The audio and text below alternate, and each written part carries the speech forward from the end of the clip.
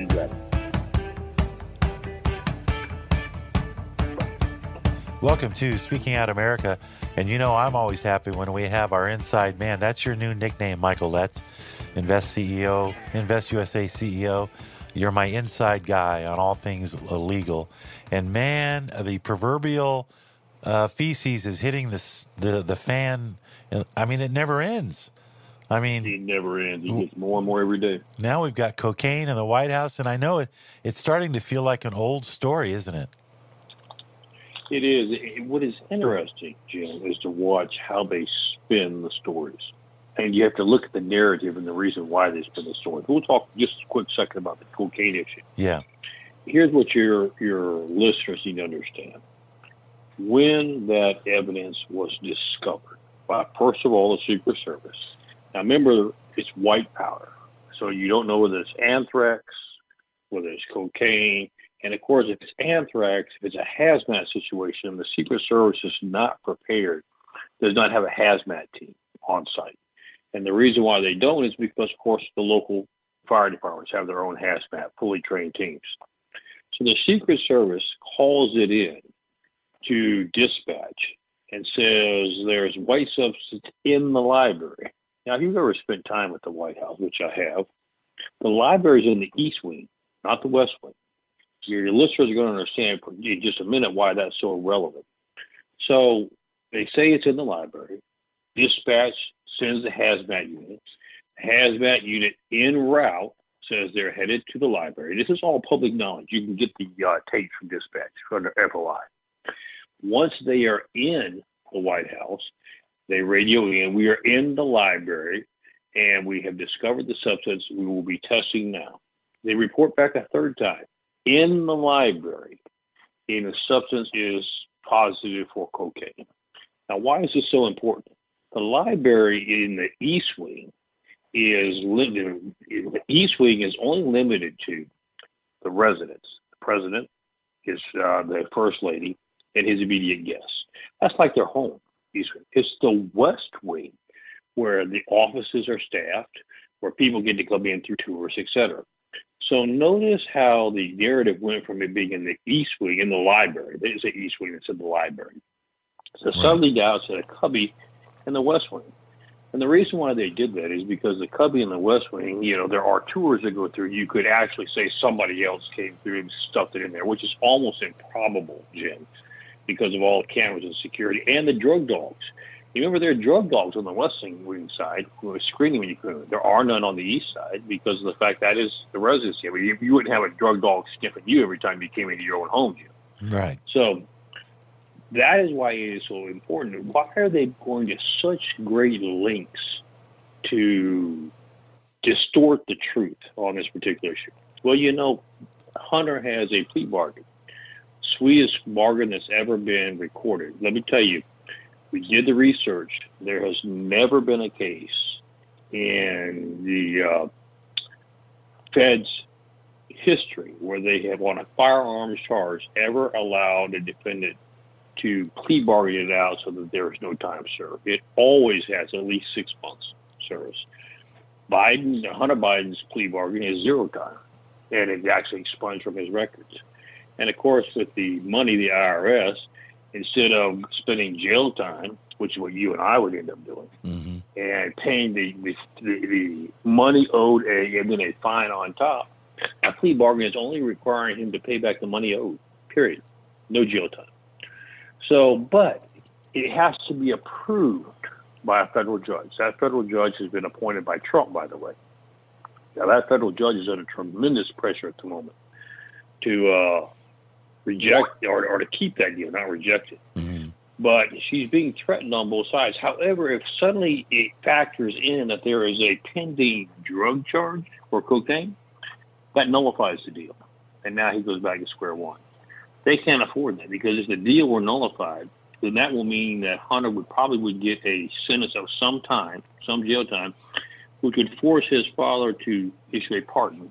And of course, you know how the American public would react to Hunter being pardoned. That would create a great stain on the Democratic Party. The Democratic Party would have to come out against their own president. Well, no, it wouldn't, because you'd have the media there, the media lapdogs, telling Americans how a father loves his son, and this is nothing more than political. You know how they play it.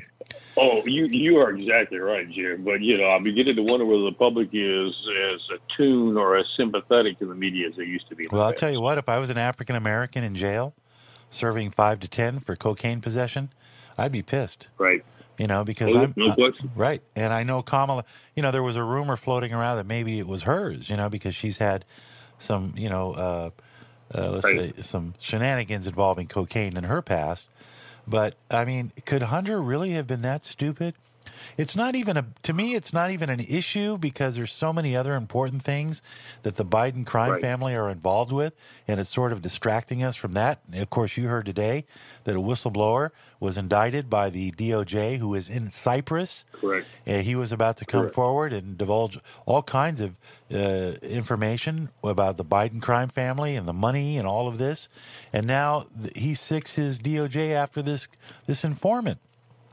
How is it that the American people, Michael, are putting up with this? That's what I really want to know. Why are we putting up with this? We should be, like torches, taking down Frankenstein, going to Dr. Frankenstein's house, going, "You have created a monster." I mean, where's the outrage? And what I want to kind of stress, Jim, and what you're saying is just like with the cocaine issue and everything else, they are going to any length necessary to bury stories, to lie about stories, to maintain power, even to the point that they are committing felonies themselves. I'm talking about not the president. I'm talking about the agencies. Department of Justice, the head Attorney General Garland has already been shown to have perjured himself under oath to Congress and obstructed justice on keeping evidence from the investigators. Those are felonies. The FBI has shown that they've already committed felonious acts by taking testimony that was vetted, talking about the Russiagate. It proven to be, at best, unsubstantiated. It was also proven to be untrue. And they went and lied to the federal court, to the FISA court, and said it had been vetted. It was true, and moved forward with an investigation. That's obstruction of justice. That's felony. So we've gone beyond just weaponizing and politicizing these agencies. They're actually committing felonies to be able to cover up. And that is something this country can never tolerate. And you're exactly right. We need to be doing something quickly about it. Otherwise, this country will be beyond the point of return. Do you have faith in the Justice Department? Do you think that members of Congress and the Senate will get to the bottom of these things and do something? Do you think No, I do not. Chris Wray will go away and the FBI will magically overnight become this benign agency that serves in the public interest? No, because they have discovered now, perfected a tool that's extremely effective. If they can control your top law enforcement agencies and they can control the narrative, then they can get away with anything they want to, Jim. And they're not about to give that up. And here's what scares me. It's not just on the Democratic side. When you see an effective tool to maintain control and to get what you're looking for, then you know what? You're not going to give that up for anything. Yeah, you're steps away from you're literally steps away from full-blown tyranny. Michael Letts, we're out of time. It's always a pleasure to catch up with you, and I know in the weeks ahead we'll continue to unravel this mess. Your website is investusa.org. It is a great website for supporting law enforcement by helping them actually get bulletproof vests, something that you've been involved with. Investusa.org. Michael, always a pleasure to speak with you, and I look forward to our next conversation. Thank you, Jim. God bless. God bless you, too. We'll continue. We're going to unravel more of this Biden mess. Stay tuned. Speaking Out America with yours truly, JR. Be right back.